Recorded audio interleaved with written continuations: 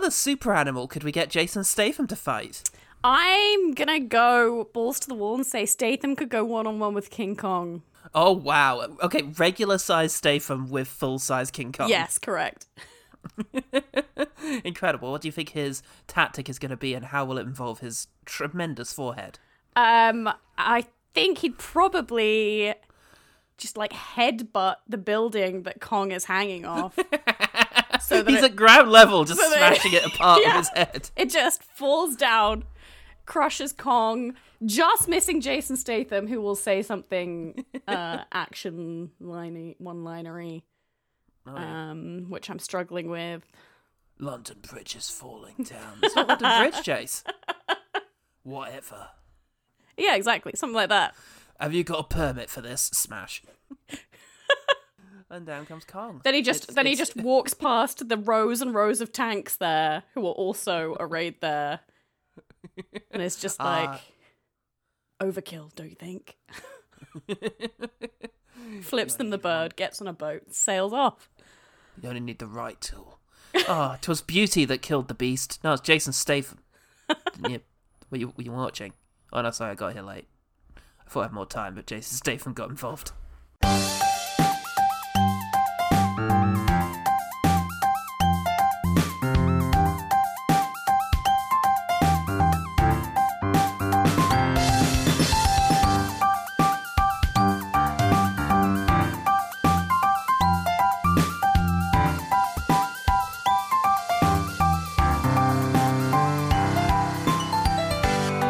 Hello and welcome to One Good Thing, the podcast that is detecting increased aquatic activity 25,000 feet deep in the trench.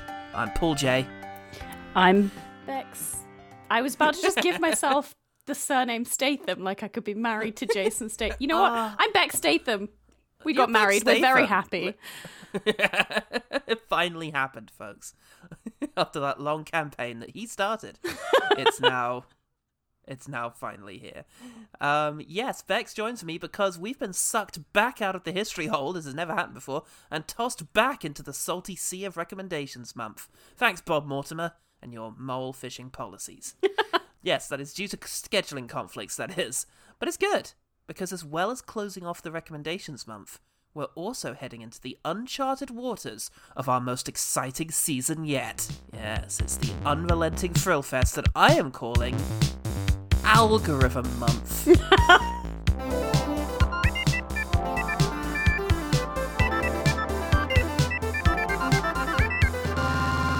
Yes. For the next 5 weeks, we are going to exclusively cover films with some kind of relevance to that week's new releases.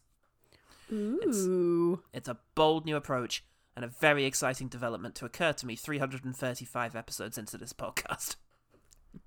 Listen, you've got to start sometime thinking Look, about that you've got to algorithm. just concede. You know what? We can't just keep reviewing The Creeping Terror and hoping that it's relevant. And then eggs on our face when Ben Wheatley remakes The Creeping Terror two weeks from now.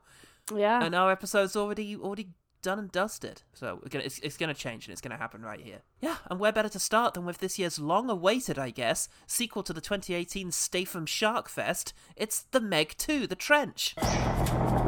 Jonas, we need your help. We're detecting increased aquatic activity 25,000 feet deep in the trench. It's an ancient ecosystem untouched by man. Whatever is down there is trying to make its way to the surface. This is a bad idea. Just a little bit. It was long awaited by me. I don't know about anybody else in the world. We should offer some background on that because, of course, famously, you were due to do The Meg in our September Statham month last year. But then, again, the scheduling conflicts got in the way. And we weren't, unfortunately, I'm willing the to problem. move. It's me. It was our fault. We should have once again swapped it around. But you ended up doing The Transporter, and The Meg was largely spoken about in your absence by myself, Monsieur Goodman, and Ellen Graham. Yes. Did you hear that episode in the end? I think so, yeah. I must have done. I mean, I listened to them all, so presumably, yes. Presumably. It was not overwhelmingly positive. I think that's maybe why I don't remember it, because I was like, well, that's wrong, and just... Oh, fuck all of you. That was your OG team contribution for the next 3 weeks. Yeah. Fuck you guys. Fuck you all. Fuck you all again. And fuck you all a third time. It's a masterpiece. Wow, I didn't think they'd care so much about Alvin and the Chipmunks. Oh, God. Yes, it's... So, back in 2018, when this movie came out, Statham said there was room for a sequel if the first one did well. A truth that I think is universal to Statham films. Like, there would never be one where he's like, you know what? That was perfect. Let's never do another one of those. Yeah, no, I don't. No matter how much money it makes. I don't think so, no. No, Hummingbird 2, I think, will be coming to a cinema near you. At some stage. Safe 2, even safer. The original author of the novel series that this fucking thing is apparently based on, and I was as surprised in it last time, and I still am, that this is a novel series adaptation. Hey, there are bad books out there, you know? It's fine. Steve Alton said, my feeling has always been that this is $1 billion franchise if it was done right. But to be done right, you had to get the shark right. Ah, yes. The shark is the key. The main character, the shark. Yeah. The eponymous. Yeah. You know, you've got to get that shark right. And it looks like they did, because they made money, and so we have a sequel.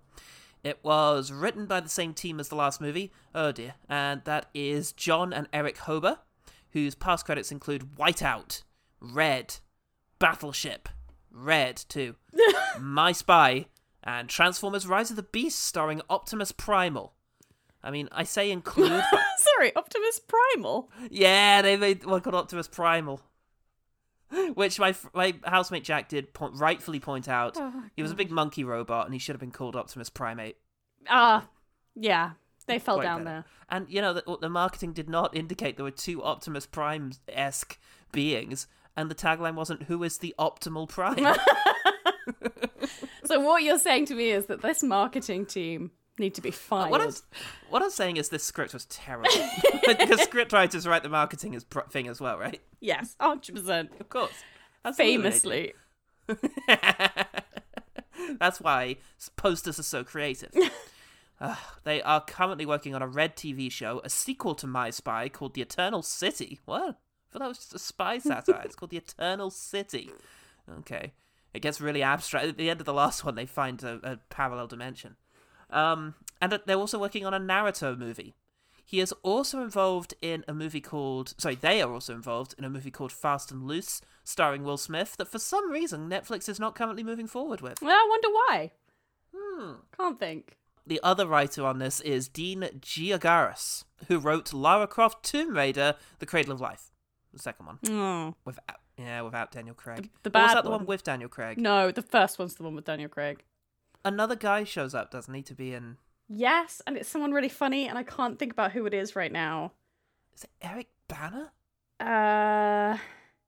Cradle.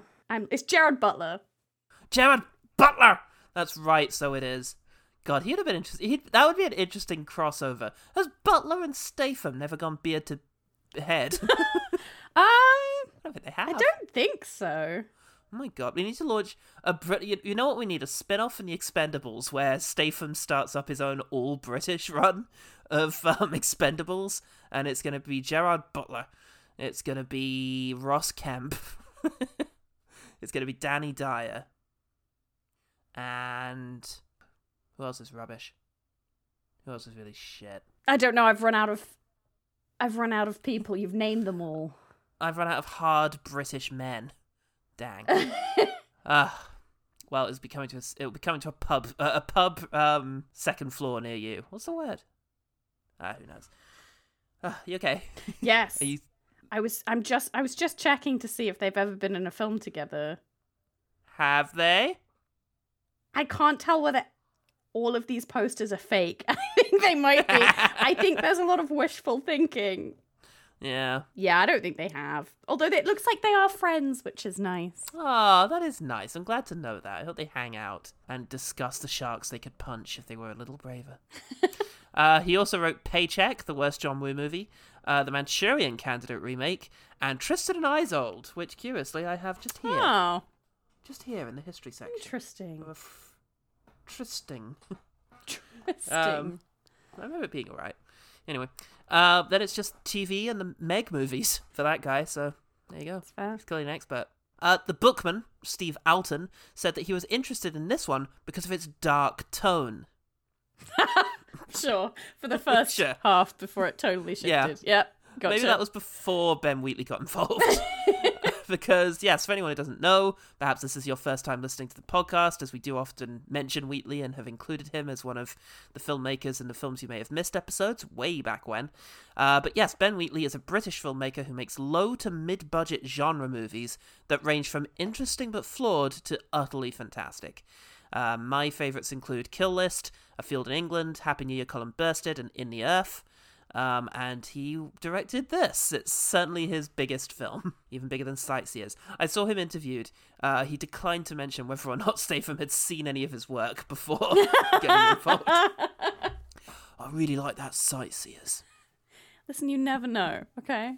You never know. We don't know how Jason Statham spends his evenings. He's such like a private person for such a famous person, you know? I just never hear about him ever, except when I'm actively watching him in a film. I just can't help but imagine that he puts on a football shirt and disappears into a crowd of cockneys. Like Hannibal Lecter at the end of Silence of the Lambs. Yeah, that also checks out, yeah. Dr. Statham? Dr. Statham? It's just, like, critics reacted to Meg 2 The Trench like this is a truly terrible idea. Robbie Collin at the Daily Telegraph said, Meg 2 by design is a completely anonymous bag of lukewarm McDonald's. It's hard to be mad at it, but only because nothing in it stands out enough to get mad at. I want to address this image he has conjured. I mean, joke's on him because I quite like cold McDonald's chips, so this is yet more proof that this film is made specifically for me, actually, and nobody else. So, first of all, a bag of McDonald's is an interesting idea, that just the food is so generic it could just be McDonald's. I've gotten you some McDonald's. What McDonald's did you get me? It doesn't matter. I got you 500 grams of McDonald's. Also, that it's anonymous. It's McDonald's, but without the branding. It's McDonald's has been found at an airport and safely destroyed by robots. So, yeah, Robbie Collin did not have a good time. Clearly. The public, meanwhile, detected increased aquatic activity 25,000 feet deep in the trench. I've already used that one. Yeah, there's not a lot of quotes available for this film yet, and I don't remember any that aren't Jason Statham saying, the Meg. That's fair. That's the only quote I remember. I've got 2. Ooh. In my brain. I'm looking forward to getting to those. Are they coming up in quickfire or plot? Quickfire, very much quickfire. Oh, yeah. Fuck yeah, I can't wait. Yes, Cy Marie on Google said, I was honestly surprised by how much I loved it, but I think it's because this one started out action-packed and immediately drew you into the tale in a way that I found refreshing and fun. It was actually a better film than the first one, and I was very surprised with Jason Statham's acting in such a caring and protective role where he was pure of heart and conviction, while still smart and adept, as always. Okay. As always, smart and adept. I am offended by the idea that this is the first time they've realised that Jason Statham can act. Fuck you, he's a genius. He's always been caring and protective. Watch Safe. He has to me, my husband, Jason Statham. And if that hasn't translated to screen, that's your problem. Sounds like a you problem. He was protective and safe in the transporter when he threw that woman at the police. Yeah, exactly. Oh, God. Anyway, we've got a lot of two men. Oh, yeah, that's right. We did the Meg. That will explain it. Yeah. Oh, yeah. That checks out. That counts for that. Just the 2 3-men, though. We've got Cliff Curtis, who I am staggered to discover played the frightening gangster in Training Day. He's so nice. But also a New Zealander of Maori descent. The guy in Training Day was Mexican. Come on, naughties. Ooh, listen. Come on, guys. Do better. But yeah, he was in both Megs and The Last Airbender, where he was funny, but not necessarily on purpose, so he's a 3-man.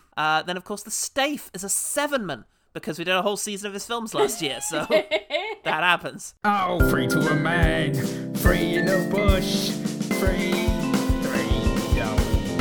Films are shit, mate. I remember doing that just before the start of term for my degree, and having a real sense that being able to watch Death Race and The Italian Job when I didn't actually need to was like the end of my free time opulence before the real work began. It was like the last summer of my youth. Yeah, it has big vibes of that, right? I can't remember the last time. When we met up for this, I think you'd seen 2 other films that day. I can't remember the last time I did that. But I'm pretty sure I was at university. Yeah, and that's only happened because the placement finally came to an end last week, and this is my summer vacay, I guess, before September starts up again. Ugh. Oh God, this is what I do. This is my spring break as I go and watch The Haunted Mansion, and I think it was Blue Beetle. No, it was Strays and Blue Beetle. Yeah. That's what it was. God, that was the appetizers I was working with here, the amuse-bouche, before I stuck into my main of Meg 2. A very, very tasty Meg 2. A very tasty slab of steak. Meg 2 The Trench has 29% on Rotten Tomatoes, 40 on IMDb, 40 on Metacritic, that is, 5.5 on IMDb, a mind-exploding 87% on Google, and made $320 million on a $139 million budget. I'm genuinely, this isn't me doing a bit surprised anymore. 29%? That's so low! I know, it's so low. What did the Meg 1 get? Let's have a look. No, fuck off. What did it get? No, that's for... Oh my God, it's looking like this is telling me that Meg 1 got 46%. That checks out. That's more what I was expecting for the Meg 2. Well, yeah, I'd flip those easily. No, spoiler alert for my opinion. Yeah, spoiler alert for Paul's opinion. Spoiler for my opinion, I still think the first one is the better one. No way. Yeah, way.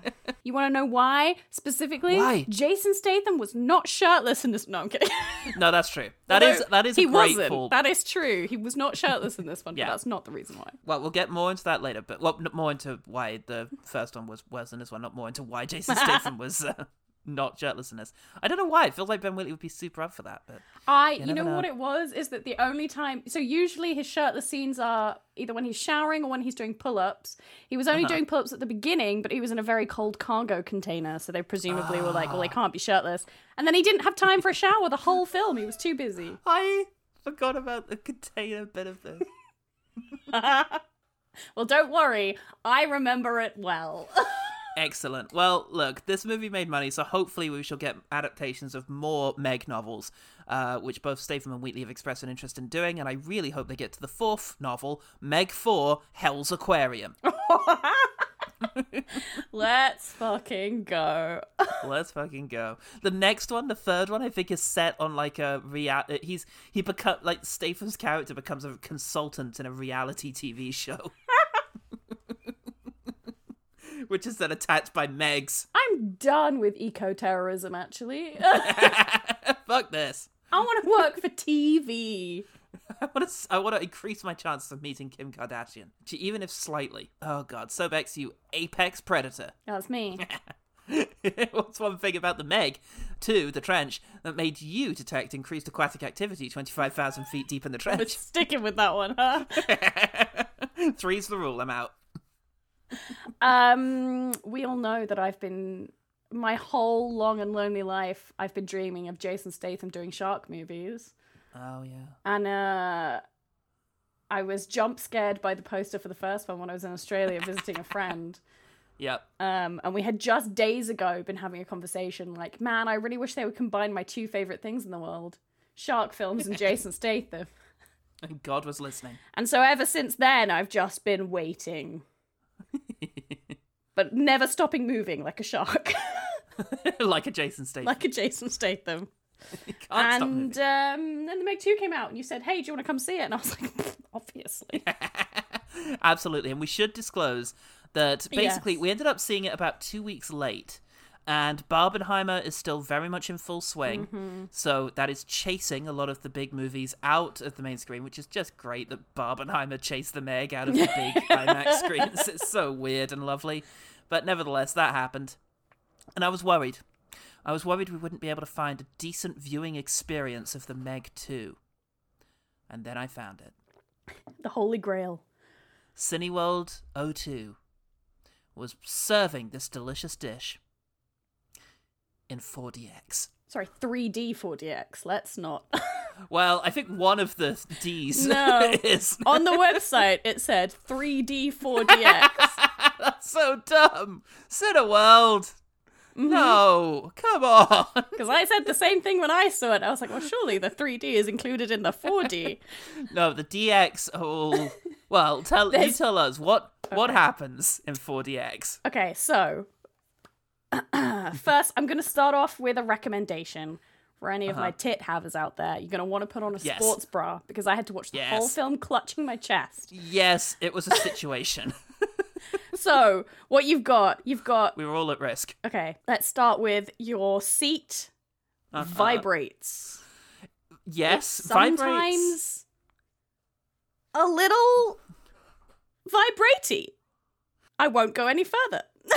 Oh, yes, in the seat there is a vibrator. There really is. Which is unfortunately placed quite close to the front of the seat. You know what? There's just no way to sit that doesn't make it sometimes a bit weird. I'll say that. Sometimes everybody in the audience went a bit quiet. Your seat can also kick you in the kidneys when Jason Statham kicks a man in the kidneys. Yep, it's got one of Jason Statham's many feet lodged in the thing that will spontaneously kick when it detects that its master commands it. And make you go, hang on, am I the bad guy here? Why am I getting beaten up? Statham is nothing if not just.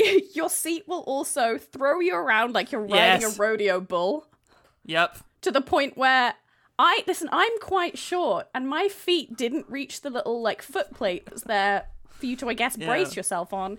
And there were moments where I was genuinely worried I was just going to slip and slide right out of that seat because also we were quite damp because there's something that sprays water on you whenever there's water on screen. From in front of you and drips and water on you from above. Yes. And there's also... There's two little things behind your head that fire air out anytime anyone shoots a bullet. Now the experience of this is twofold. One, it surprises you every time. Lots of little jump scares. And two, because it's much closer to your ears than the giant speakers of the cinema, it makes it sound like every bullet goes pff, which is very underwhelming. It's quite a noisy experience in general. The water jets as well just kind of go pss, pss, which is just very silly. Then there is also there's a light 3 more. That flashes every time something glints. Well, there's an explosion. On screen, there's like smoke machines. They're specifically to gas people who are walking in late. And we did see that happen. It was wonderful. Someone came in late and just got gassed. Incredible. I can think of one more. What was the other one? One little guy. Oh my god, there's a little rat tail between your legs that will just whip around when exciting things are happening to make you feel like there's a rodent climbing up your trousers. Hooray! I was still too tall for that one. My legs went out too far from the seat, so I didn't ever get to feel the little tingler. Well, I was very much not. As previously mentioned, I'm quite short, so it was actually like directly at ankle bone level for me. So it was quite uncomfortable smacking against my ankle bones. So what I'm saying, dear listeners, is do not under any circumstances watch this in 4DX. It actively detracts from the experience. I would say only watch this in 4DX is the thing. Like, The Meg 2, I feel like, is the only movie that should ever be showing in 4DX. I've been a few times, and it's always... of course, it's massively distracting for the cinema experience. But when is a movie going to be better suited to it than this? This should be a permanent exhibit at every Cineworld. It's The Meg 2 showing in 4DX. There is one thing which supersedes The Meg 2 as the film for 4DX, and that's Honey, I Shrunk the Kids. The original experience. Yeah. All right. Well, look, we've spent 25 minutes talking about 4DX, so let's quickly run down what we remember of the plot, because yes, this is the first, I think it's the third time in this podcast history where we've reviewed something that's still in cinemas after Don't Worry, Darling and Assassin's Creed way Which back makes in the the day. cinema a three-man. Ah, get in the bin, cinema. Oh, free to a man. You've had your time. To be honest, I did also struggle to pay attention to the first half hour because of how noisy our audience was.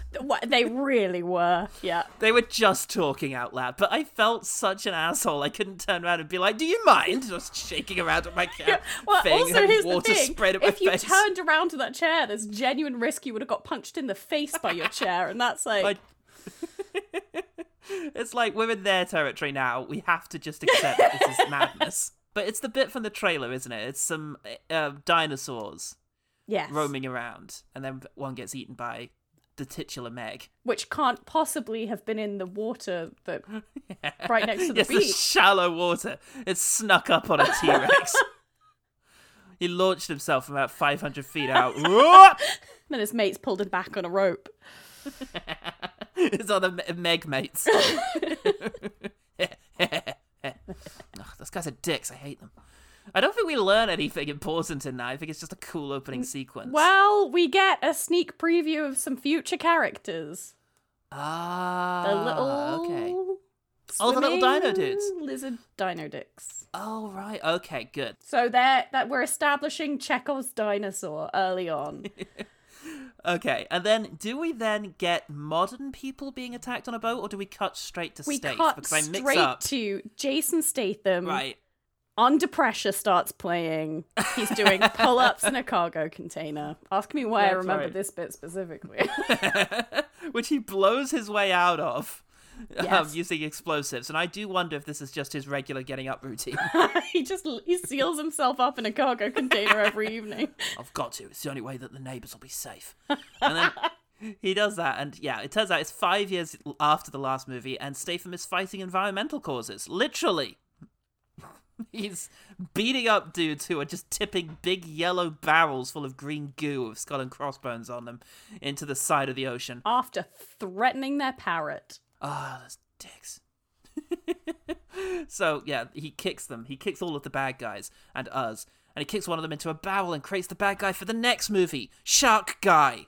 Beware Shark Guy. He's a shark and a guy.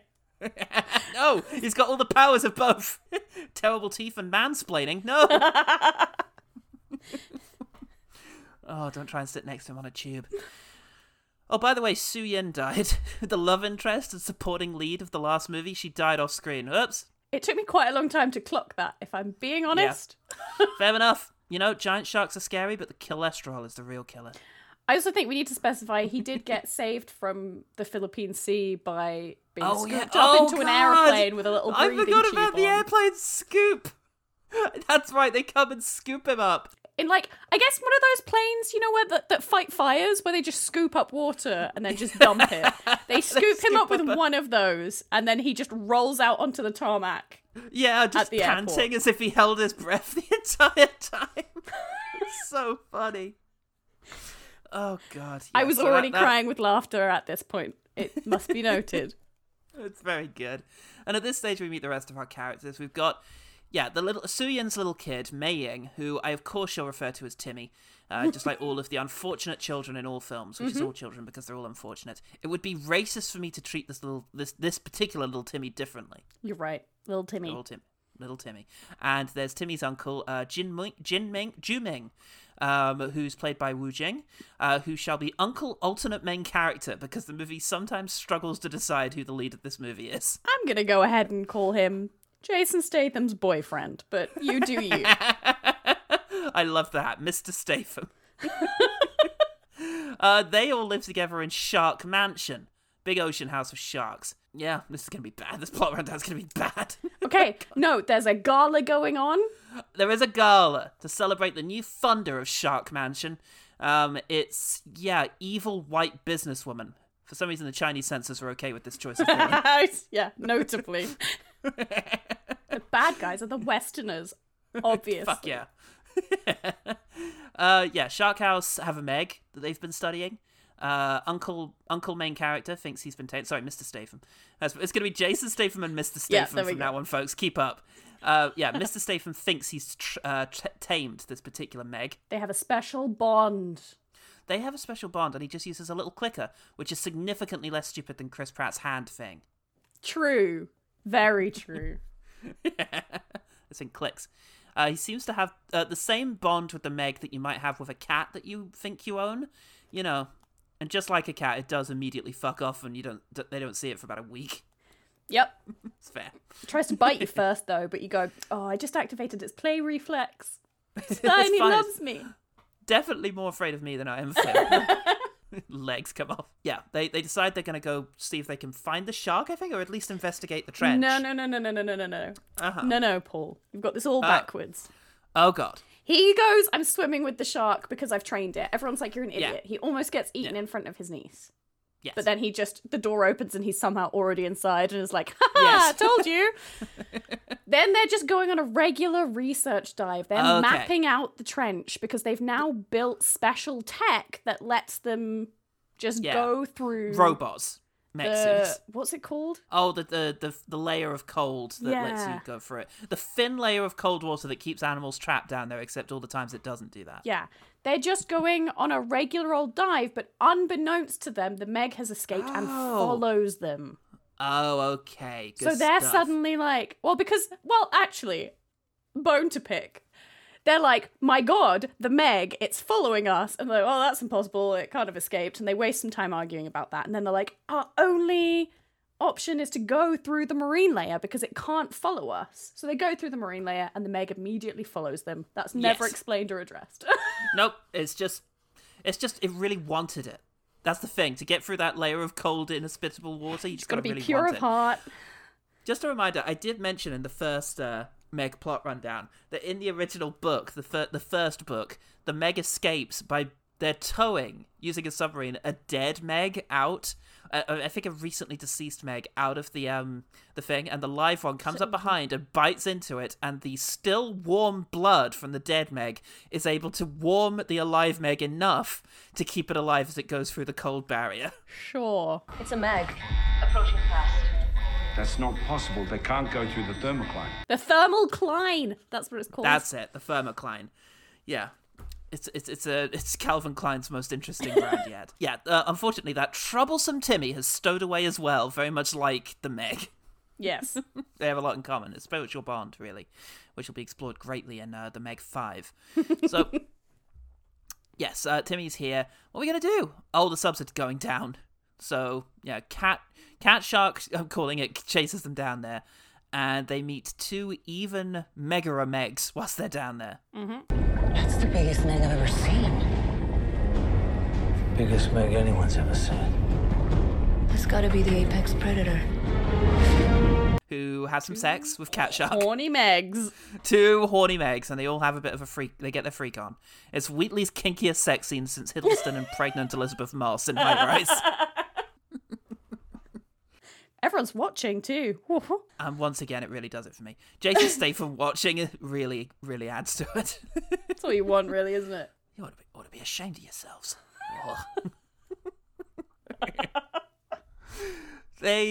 Whilst they're down there, they also find an illegal mining operation being managed by the evil mercenary, not Pedro Pascal.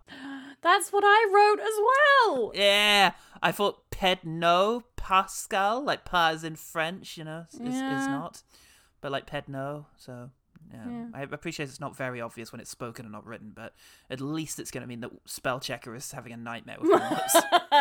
Did you mean anything but this? This is nonsense. I know, word checker. I'm sorry you have to be here when I write OGT stuff. You're trying your best, and I appreciate that, but sometimes I do actually want to write Pedro Pascal. Never give up on me, please, word checker. You want to just go ahead and turn that spell checker off. I might turn it off. Spare it its suffering, Anyway, Pedno causes an explosion which grounds both subs. And just kills all his own workers. Because he's evil. Oh no! He's untrustworthy. And he's going to get a bad review from he's going to get a bad quarterly review from his employees, the ones who are still alive. So it's a little tricky to know what's happening at this stage because we are getting thrown out of our chairs and hosed down. But Quite intensely.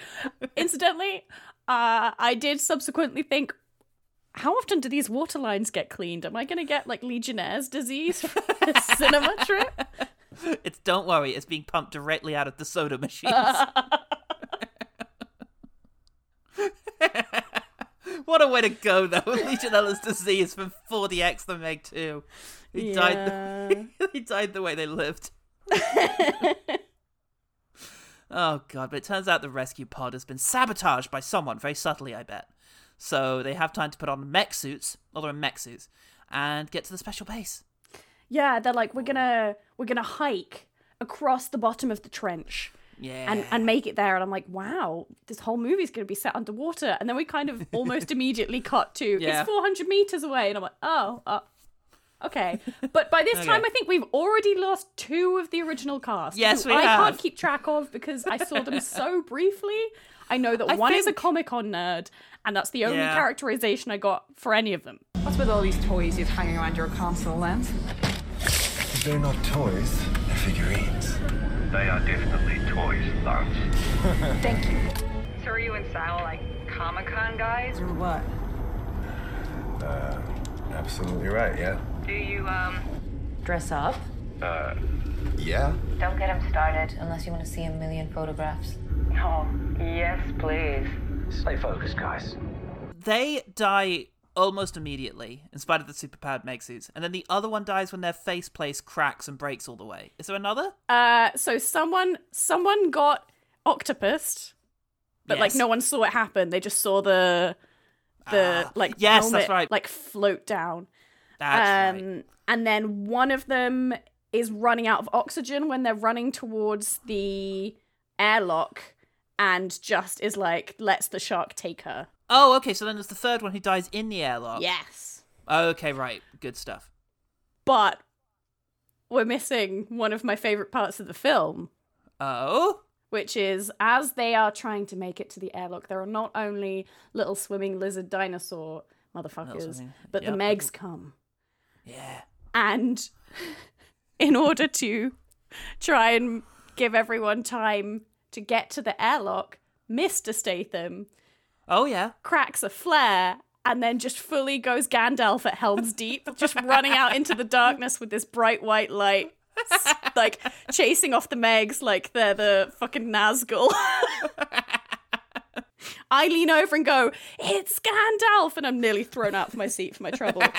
It was worth it. And then Jason Statham turns up and is like, "You really want to die, don't you?" and puts the flare into like his spear gun and just launches it off to save his boyfriend. He's so protective. Then they get into the airlock and then someone's faceplate shatters before it's equalized and they implode to death. Yes. There you go. So we've lost 3. Thank God for these mexes. We're left with Statham, Mr. Statham, Timmy, and Regus, who is here because Ruby Rose was too busy being pissed at Hollywood because Batwoman. Fair. Yes. We're going to call Regus Newbie Rose. I like it. Yeah. Oh, I tell you what, though, this base looks sketchy. It's a good thing we still have our super powerful mech suits with just a little bit of juice left in them. So they take those off immediately and wander around. Yep. Although, luckily, what they immediately find in this base is more mech suits. How did this tech get down here? Who could possibly have done this? Do they literally get changed into new mech suits? I don't even remember this. No, they don't get changed into them. They're just like, oh, look, these are my mech suits. I made these. How are they here? God. And then they move on. Dun, dun, dun, dun, dun, dun. So very shortly after they find themselves trapped in an escape pod bay. I feel like we're also missing out on the surface. Their surface friends are doing some investigating. Yes, we have 2 comic relief dudes. We have The Last Airbender, and we have DJ, whose most prominent role before this was probably SWAT, but he was also in a movie called Freaky Deaky, so obviously I'm going to be calling him that. Yeah, that checks out. And definitely not Suspicious Felicity. Oh, Felicity. But they find out that the bad guys are evil white businesswoman, goodness, and the lady in the chair for the group, who, yes, Felicity. Felicity, oh no. This is bad timings. So there's a tense standoff where Newbie Rose might be about to shoot the Staith, but, you know, and you know, directly it's in the heart. heartbreaking. It's okay. I know you don't have one. Well, you nearly killed me. You gotta shoot me in the heart, though. Nothing gets through my head. Solid titanium. That's how I'm about to survive what happens next. Yes, it needs to be. Because, yes, the bad guys eject all of the pods. It looks like we're trapped. Unless we can come up with something really, really dumb. Okay, and so what we're coming up with is Jason Statham getting into an airlock and just leaving the station without any sort of protective gear on. He's just in whatever he was wearing, like, 25,000 feet below the ocean, but it's fine because he pushed all the air out of his sinuses, so he's fine now. That's what gets you with pressure. It's not having the weight of 25,000, things of water above you. Or affecting the oxygen in your bloodstream or in your lungs. Nope, nothing like that. No, it's just the sinuses. The sinuses. If you've got a Vicks vapor rub, you'll be fine. Don't worry about the woman who just exploded. She didn't believe. Her sinuses, too airy. Yeah. Not only is he fine after this, but he has a fist fight with Pedno. Which they get away from. I can't remember how it works or what happens. They just fight for a bit and then they're stop. Definitely, at some point, they accidentally activate a little ramp that's taking stuff up to be crushed in a miner. They have a little fight on there. Yeah, Classic no one gets fed into Statham. it. It's a shame. But yeah, they get back to the surface. Everybody gets back to the surface and finds that 3 Megs, some lizards, and an octopus have escaped and are all converging on the same small island. Fun island.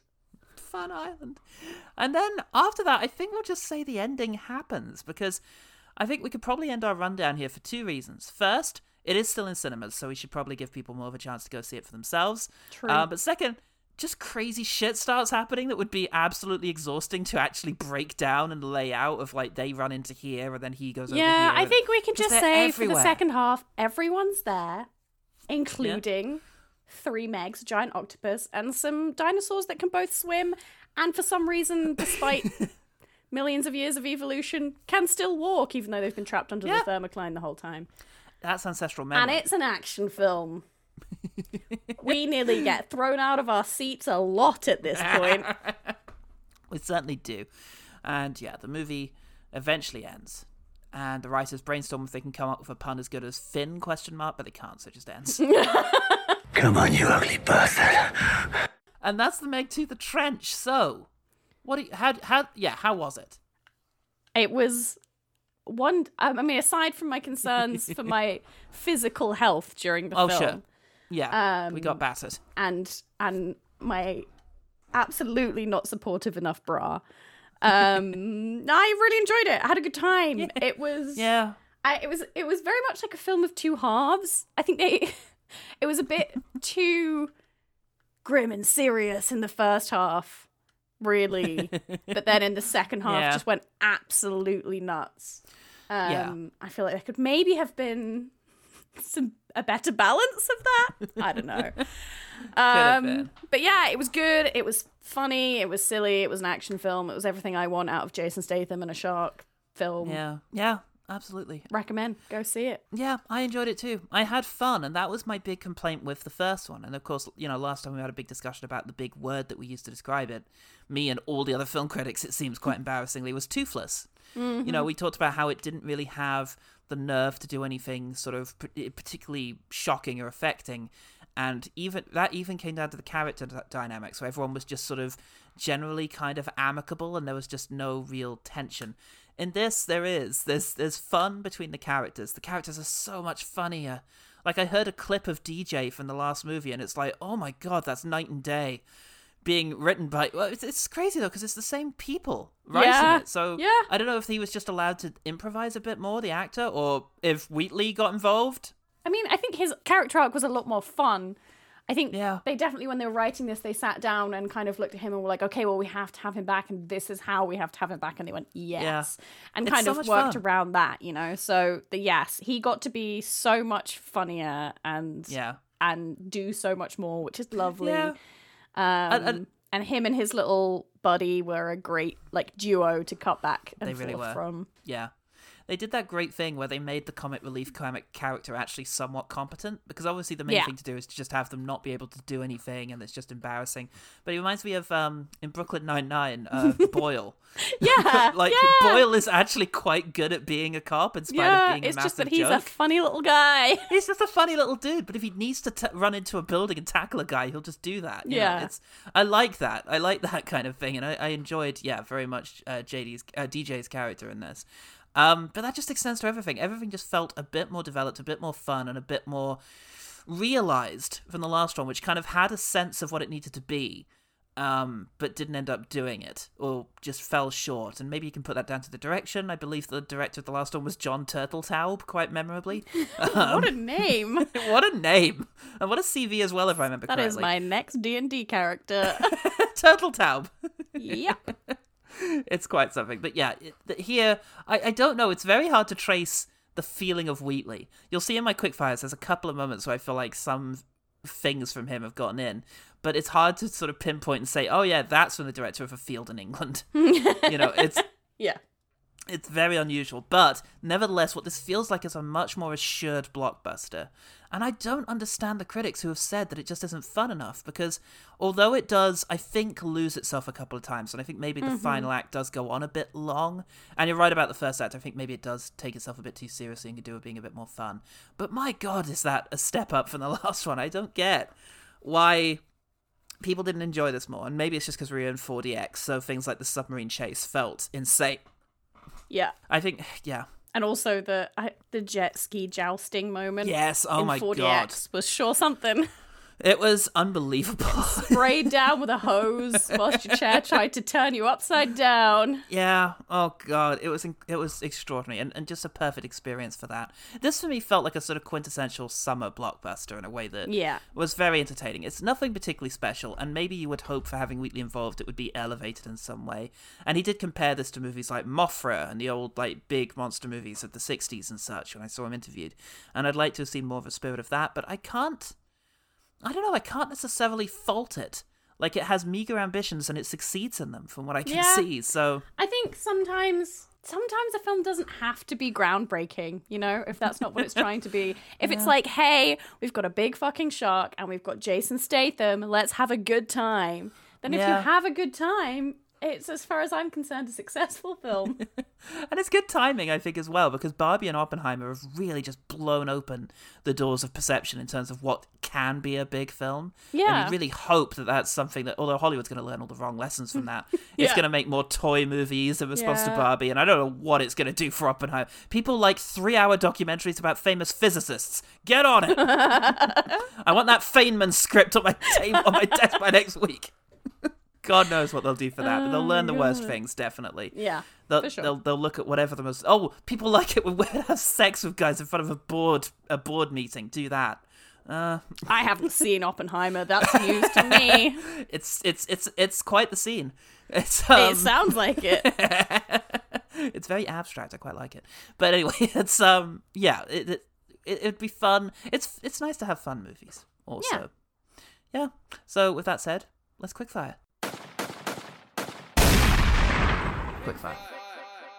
And can I just say, considering I was writing this from memories of the movie, I have twice as many as I had when we did the Meg 2 last year. So I don't know if I have. This sticks with you. I don't know if I have that many. Okay. But I've got to give you. I'll start just in case I've got more. I'll say the prehistoric bit's quite fun.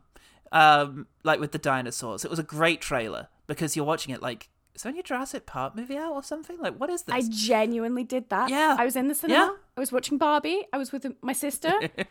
That came up and we both looked at each other and I went, surely they're not making another one. And then the shark went, home. And I was like, yeah. Yes!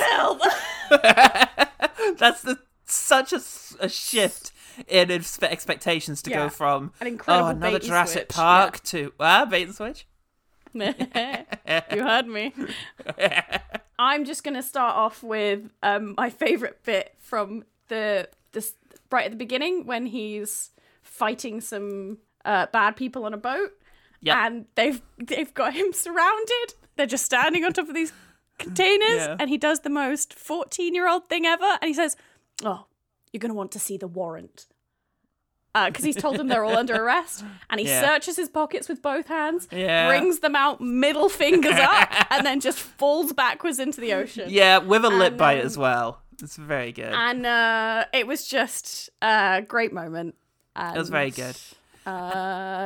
Things like that make me very happy to be married to Jason Statham. To both of them. And then, can I just say, I really like that they found more physical stuff for them both to be doing, like actual jumping and running and fighting and like kicking dudes. It was yeah. Well, that's what It you was want nice. out of a That's what Jason you want. Statham film. They found, because otherwise this is just a big CGI shark attacks people without blood. Yeah. So finding ways to make it physically exciting and not just full of CGI, like putting him on a jet ski and mounting a camera to the jet ski so that it actually picks up that this is a real stunt, makes it exciting. You know, it makes it visceral and real. And I feel like that's something really big that Wheatley brought to this one. Also, a thing that he brought is there's a line in there where it's not the auction. Sorry, I feel like it was like an auction of Statham, but it's the unveiling of the funders or whatever, the board meeting thing, and a whole party of people are like obsessing over Statham, and who is it who's encouraging it? I think it might be It's the niece, right? Megan. Is it that? No, somebody's on the mic and it's like, Someone's there he on is. stage, Go on. yeah. Yeah, Take a I think it's selfie. Mac. Yeah, it's Mac. I think You're right, it's Mac. And he's like, he says, "Go on, give him a tickle." Yes. That felt like a Wheatley line. Give him a tickle. It's very good. Beautiful. I really enjoyed Sienna. I don't know how you say her name. Guillory? Ooh, I don't know. Who did she play? She was a evil white woman, right? Oh, okay, fun. Let me check. I'm real bad. I don't at think I know names. the actor. Yes. You don't know her? Ooh, Oh, not off the top of my head. how? You talk about like how great she is, and I'll look her up. She's in so many Resident Evil films. God. She was also in Fortitude, which is one of my favorite TV shows. Oh, I liked Fortitude. That's who that is. Yeah. Ah. Good Lord. Anyway, I thought she was a wonderful villain, and I really so kind of two parts to this. One, I really enjoyed her wardrobe. I think there yeah. was some really great kind of like power suits in there that were very much immediately just told you everything you needed to know about her. Like, hello, Yeah. I am rich, powerful female boss. I take no shit. And I'm going to try and, like, I'm going to do dirty things, but I'm going to keep my hands clean. Because I'm wearing very expensive jewelry. So that, and also, I just really enjoyed how quickly she got to devolve into villain monologuing because she did it Yeah. really wonderfully. She did, And and in, some like, of the the lines were most wonderful. blatant way. It's like, Yeah. I don't know. I feel like in a lot of times when a villain is doing something that's evil by everyone's standards, they'll at least kind of talk around it or whatever. And she was just like, we're going to mine the ocean for all it's got, and I don't care about the ecological consequences. Yeah. No one's going to fucking know anyway. And I was like, I can respect that. I love that. I love how just mustache twirlingly evil she was. Yeah. It's great. Amazing. Speaking of evil, I really like Montez, the mercenary, killing his guys. Like, just really Yeah. heartlessly, because they're on the radio being like, he's like, I'm going to have to blow it. And they're like, no, don't do it yet. We could get out of here. And then he just says something like, I'm sorry, and press the thing, and you hear them go, no! And then it explodes, and it's... Yeah. I don't know, everything to do with peril at the bottom of the ocean, I think, got to me. Because, like, I don't know, if drowning is a massive anxiety of mine. The whole pressure thing is a really frightening idea. So, like, just death at the bottom of the sea is a very upsetting thing, and just consigning these guys to just die. Yeah. Well, quite quickly, but still, it was But pretty horribly. horrific. But horribly. Yeah, absolutely. Okay, another since we're talking about Pedno, I really enjoyed the way that he escaped, because he was also down in the research facility fist fighting Yes. Jason Statham, and the way that he escaped was strapping on a dive suit. That's right. And then just kind of like, I don't know what it was. It was like a little underwater weather balloon, and he Well, just cut it's it to off get from the his stuff up to the mooring. surface that they're You're right. mining. The pods to get stuff up to the surface, and he just holds on to it. Like, sure, you're Yeah. just going to go through the thermocline like that? Great. Of course he can. I love that for you. But there's just a great shot of it, him kind of rising towards you with just two little hands holding on to this thing. And I was like, good for him. Powered by hate.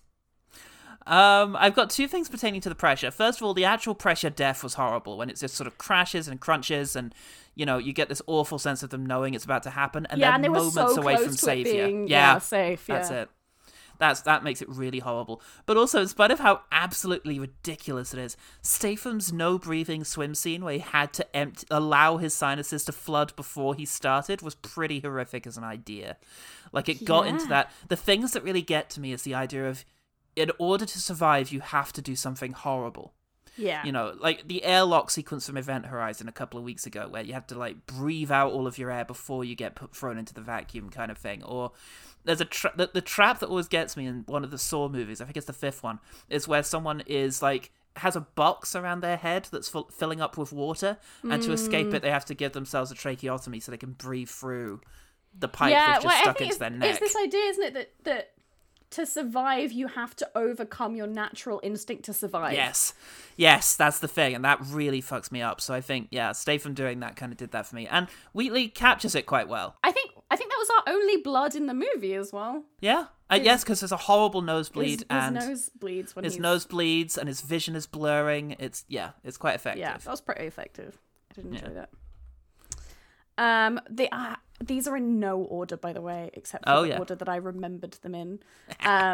This is going to be a very me one. We got some really nice big Statham smiles, and I don't think Statham is allowed to smile enough in his films. No. Because he's got a really lovely smile. We mentioned this in the first Meg. There's a bit right at the beginning where it's establishing that he's given up on, the shark life, and he's just living in like a little town. And some guy like teases him about paying him back, and he just kind of laughs. He just kind of goes, ha ha, and it's like, oh my god, he laughed.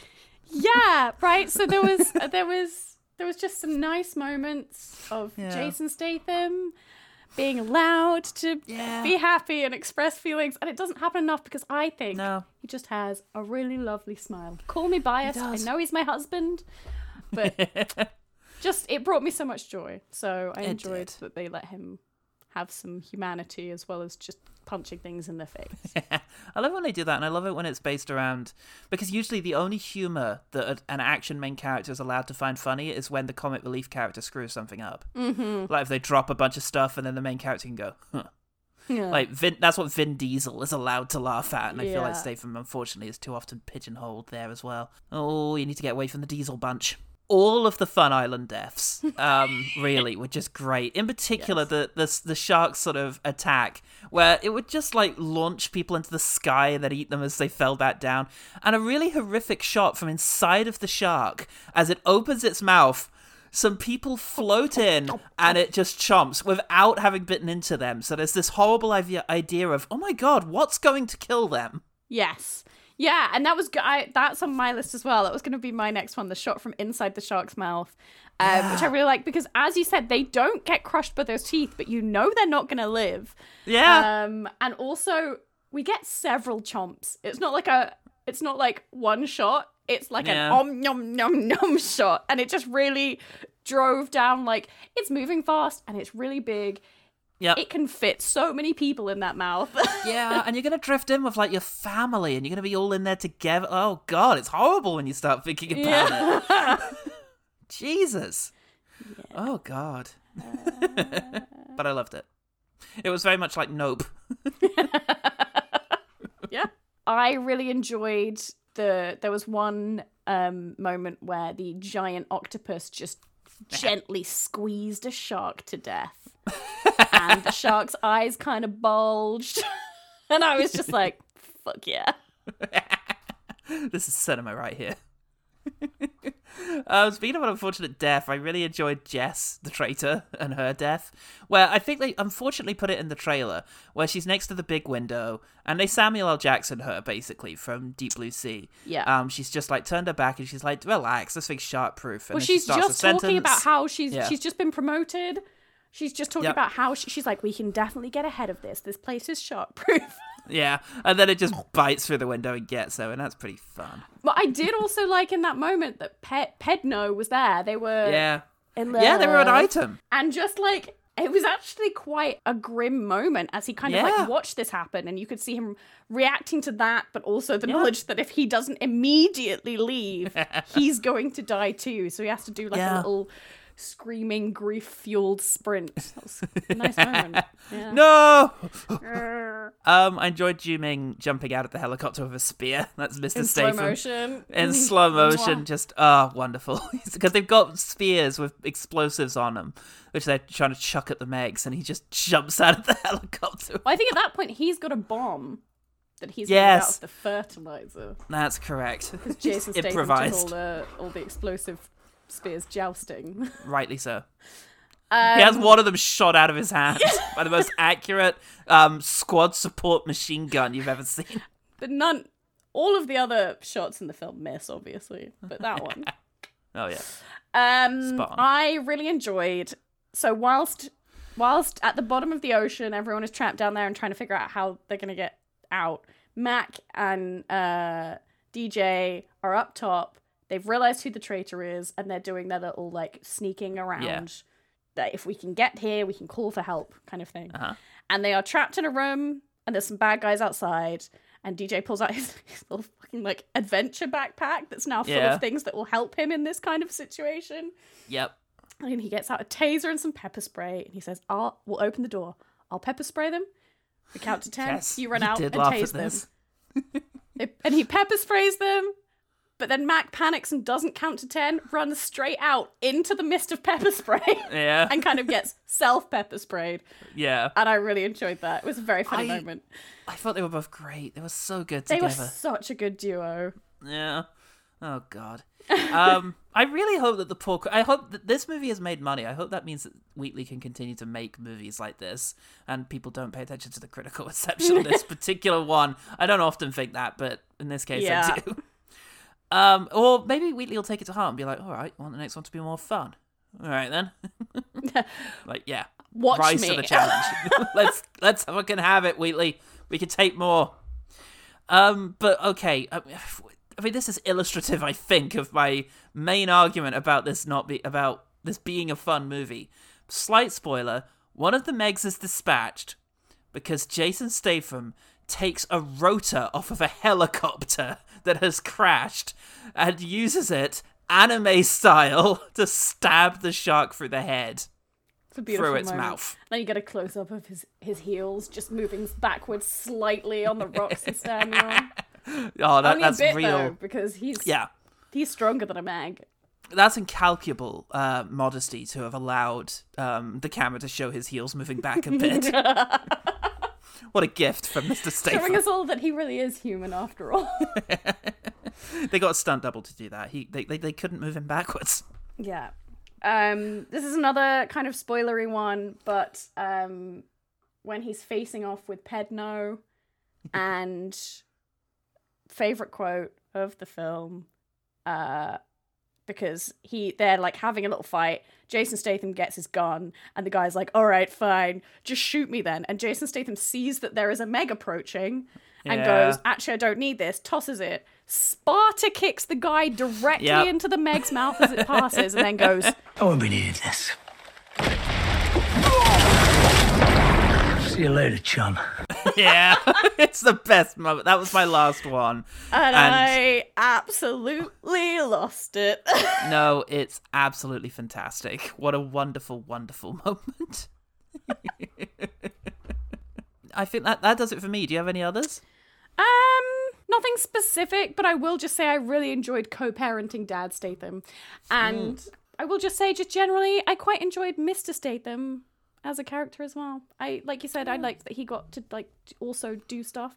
It was a bit like split sometimes between like who's the protagonist. But I enjoyed that he was equally as stupid as Jason Statham, just with smaller bicep. Well, that's going to do it from us, but tell you what, I think maybe we should check in with the OG team. OG team. No, it doesn't look like we've had any comments. Maybe too busy watching Barbenheimer. I think everyone's been too busy Barbenheimering, and that is fair enough. But please do try and check out the Meg, especially if there is a chance to see it in 4DX. And you have a good bra. Get a good bra, folks. It's a good Strong general immune piece of system. advice. Maybe wear some really thick pants to avoid awkward situations. Wear some thick pants. Again, this is just good life advice. Let's talk about the one better thing, if there is one. The one better thing, if there is one. I've got 3, technically. Wow! Okay, I've just got the one, so you start. Okay, well, because this was, to me, inherently a film of 2 halves, if you enjoyed the first half of Meg, you should go and watch Underwater. Oh, yeah, definitely. Incredible. And has my wife in it, actually, Kristen Stewart. And has my wife in it, Jessica Hennick. Wow, so many spouses. So it's that, or now this is cheeky. It's not a film, but it's a video game. Subnautica? Soma. Oh, Soma. Yes, very good. Yes, Yeah. for walking across ocean trenches with big horrible things. Yep. Questioning. They'll get everything. you. They question everything. That's the worst thing about And them. then, if it's the second half delight that you're looking for, then of course, obviously, the 2009 masterpiece Mega Shark vs. Giant Octopus has everything you need. All the pieces were there. And listen, if any of you ever need any shark film recommendations, I have seen all of them. And I mean all of them. You need to start a podcast. I've already promised to start a cryptid dating podcast. So Oh, that's I'm gonna cool. Be busy. Can I? Well, I mean, Sharktopus is going to be all over that, surely. Big smile, lots of limbs. That's what women like, right? Absolutely. My one better thing's a little unusual because I've not actually seen it yet. I've just seen the trailers and I've heard the buzz, and it looks like fun. The movie is called The Dive, from this year, and it is about a mother and daughter go diving, and the mum ends up getting trapped at the bottom of the sea in a rock slide. So it's up to the daughter to sort of keep going back up to the surface and doing various things to get more oxygen, to try and get help, all sorts of things. It looks very good. It looks very stressful. I kind of want tense. Tense. It looks unbelievably tense. I kind of want someone to spoil this for me and just tell me if they end up okay or not, because I don't know. Look it up on Wikipedia for you. It hasn't got a Wikipedia page yet, so I'm gonna wait for them. No. And then I will go and see it. But I'm really worried this is gonna end with a dead mum. Send OGT DMs on X/Twitter. Yeah, just say, not in detail. Oh God, I've just looked up a review, and it just says the ending was not what I thought it would be, which is a good thing, as an element of the unexpected is good. Aliens, I bet. Aliens. Yeah, she journeyed to the center of the earth. So. Or AI. She stays there pining for her mum forever, and then eventually aliens land and give her one perfect day with her mum. Yeah. Oh, there you go. I'm sad about AI. We've again. solved it. We should write films. We should write old films. The one better thing. There is one. Bex, how can people find out about your endeavours and all the things that you're up to? If you enjoy listening to me being silly and maybe funny, I don't know, I laugh and that's what counts. You can catch me at Roll Plus Heart, the queer actual play podcast, where we play fun, silly queer games and sometimes even remember to roll dice. And I'm just going to do a little plug here. If you're not subscribed to our Patreon, well, if you're subscribed to our Patreon, you can get amazing goodies, including stickers, prints, and T-shirts. And we've actually just hit a stretch goal, so we've put off the recording of our next episode because instead I'll be reciting the entirety of The Mummy 1999 from memory to prove my gay credentials. God so damn, I you could can have a support good go us at from that. as little as £1 a week if you want to hear that nonsense, plus loads of bonus games and stuff. And if you want to see me personally, you can find me under Starling Dust on every one of the 3 million social media sites that exist now. Blue Sky, Mastodon, Twitter, Tumblr, Instagram. I'm on them all. And you can also find me over at Twitch, where I'm very slowly making a return to streaming. You can come and hang out and have fun. You can also find me holding hands with Jason Statham, walking into the sunset as he punches things with his free hand. That's the dream. Can you give us a little preview with the first line of The Mummy, 1999? Thebes, city of the living. Yeah. Crown jewel of Pharaoh Seti I. Very good. Fuck yeah, that's a good movie. I could go on, but I need to save myself. You've got to save it. Come on, don't do it for free. You've got to pay to see that. Oh god, there'll be character voices, costumes even, but you won't see those, but you'll hear Quite them. possibly costumes. Well, excellent. And yes, for OGT, it's all the usual places, all the usual faces, mine and Paul's. And just go out there and have a look and you'll find it, as well as Quest Fantastic, Jen the Film Critic, and other things that we're involved in. But for now, it's goodbye for me. And it's goodbye from me. And remember, the one good thing about Meg to the Trench is that, spoiler alert, Pippin makes it. Yay! I'm so sure that dog was going to fucking die. So sure. You were owed a dog death. I was so sure Wheatley was going to kill that fucking dog. Meg 3 for sure. Meg 3, Pippin Strikes Back.